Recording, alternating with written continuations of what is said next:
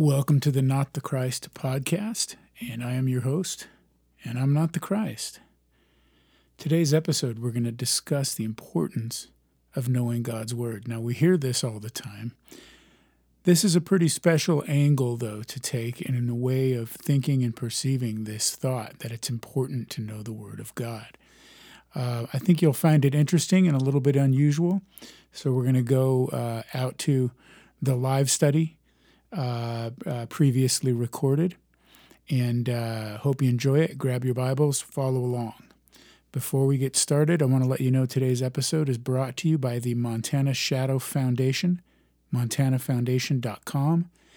Montana Shadow Foundation provides funding to children, families, and organizations that care for those in need due to child trauma and abuse. So, fantastic organization. So please check out Montana Shadow Foundation at montanafoundation.com and look for more information there and donate generously. Let's get out to the study. Know the Word. We're going to interrupt our study, our normal study tonight, because I've got something super important for you guys. We're going to talk a little bit about how important it is to know the Word of God. Now, I know I harp on you guys all the time that you need to be in your Bible. You need to be in your Bible. How important it is, because that's where you learn about God. That's where you get to know God. That's where you hear from God. This is how He communicates with us. We talked about in Hebrews how it tells us that in days of old He spoke to us through the prophets, and then He spoke to us finally through His Son, through Jesus Christ. Well, I'm going to talk a little bit tonight about the importance of knowing the Word of God. And the main reason for that is going to be a little different tonight. So let's pray first and ask the Holy Spirit to just accompany us in this journey. Father, we thank you for this day. We thank you for this time to gather in your name tonight. And we just ask you that you would give us wisdom and revelation of your glory in your word, and just guide us to what you would have for each one individually and collectively tonight, Lord, in your word. In Jesus' name. In Deuteronomy 6, if you'd all go there, take a look at Deuteronomy 6. In verse 4, we see, "Hear, O Israel, the Lord our God, the Lord is one. You shall love the Lord your God with all your heart, with all your soul, and with all your strength." Verse 6, "And these words which I command you today shall be in your heart. You shall teach them diligently to your children. You shall talk of them when you sit in your house, and when you walk by the way, when you lie down, and when you rise up." In other words, all the time.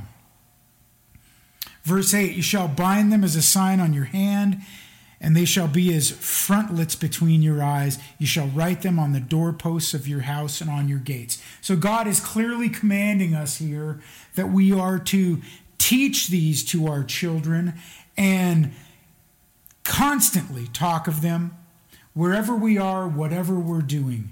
Constantly have the Word of God on our minds, in our hearts, and on our tongues. Let's move forward a whole bunch of time. Hundreds and hundreds and hundreds of years later, Jesus, just prior to his triumphal entry into Jerusalem, announcing himself as Mashiach Nagid, the Messiah. In Luke chapter 19, in verse 41, we read, "Now as he drew near, he saw the city and wept over it, saying, 'If you had known, even you, especially in this your day, the things that make for your peace.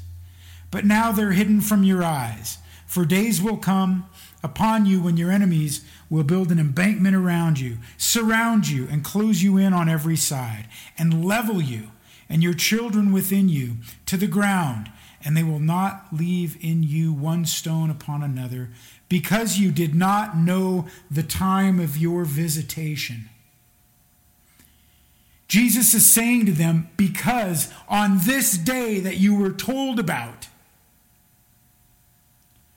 when I would be here that you were told about, because you don't know of your visitation by me on this your day that you were told about. Now this is a reference in the book of Daniel when Gabriel visits Daniel and gives him a prophecy that in 69 weeks of years from the day the commandment is given to restore and rebuild Jerusalem, the exact day, and that's another study. And if you should get that study as well. As a matter of fact, I'll reference in here before we're done so you can go through again. But he's telling them here, the exact day that Daniel the prophet warned you about is today, and you don't know it because you don't know the scriptures, because you have not meditated and kept in the scriptures and taught them generation to generation to generation. And also the day of your visitation. By who? By me, Jesus Christ, the Messiah. He put off. Many times they tried to make him king. And he said, my hour has not yet come. He waited until the specific time that it was supposed to happen to fulfill the scriptures. And all the things that were said about him. He'd be born in Bethlehem. He'd be known as the Nazarene. On and on and on.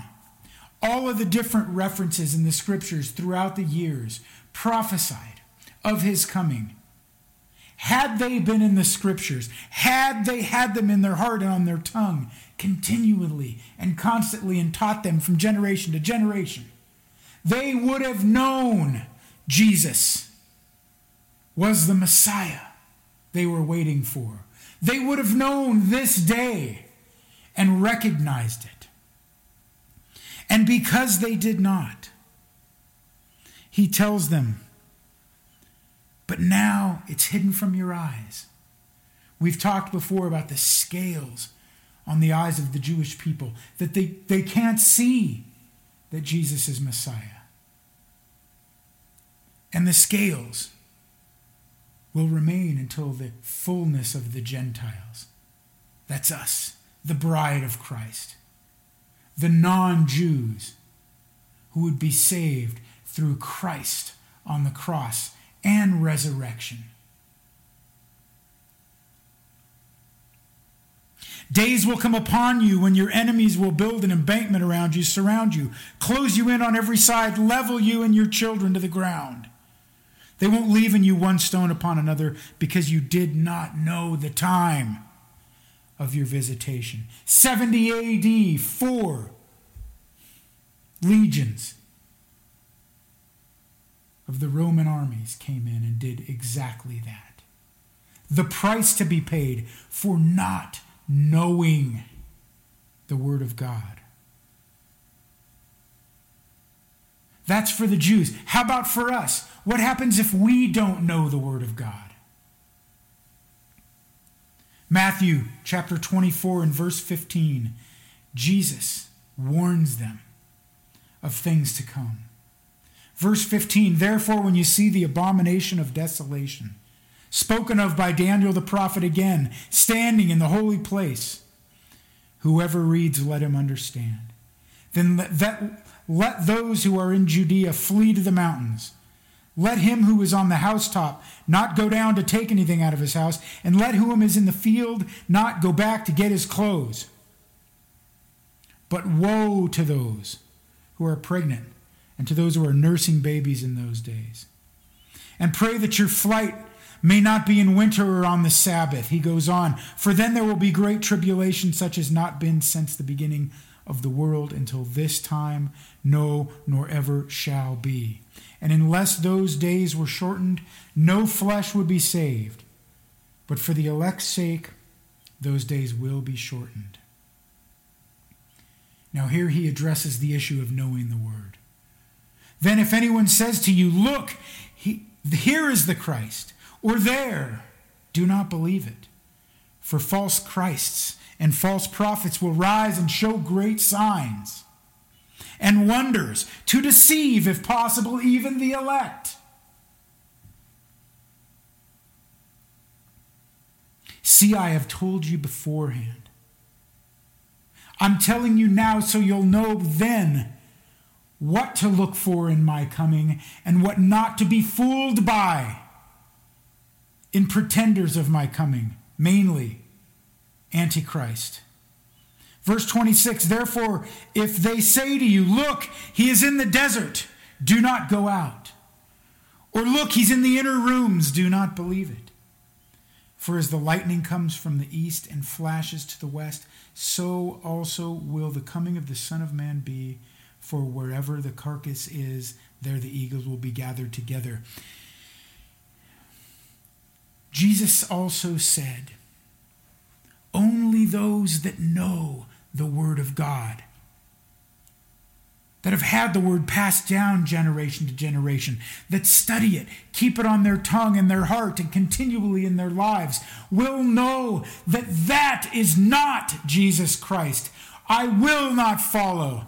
I will not worship. I will not bow down. I will not enter into those things we are warned of. Who will? The unsaved?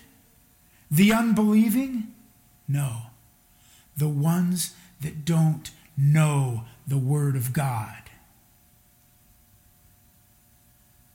I've preached before. I've taught before. I've begged before that those that know the Word get love, get education, get revelation. But I implore you now, I beg you now, that if you don't know the Word, you will be deceived. You must know the Word. I beg you. Spend time, learn the Word on your tongue, in your heart, in your life, continually and constantly. Nothing else matters more. What a great study on the importance of knowing the Word of God. This is the Not the Christ podcast. Thank you for listening, and I am your host, and I'm not the Christ. Don't forget, today's episode is sponsored by Montana Shadow Foundation at montanafoundation.com, providing funding to children, families, and organizations in need due to child trauma and abuse. montanafoundation.com. Thanks again. We'll see you next time.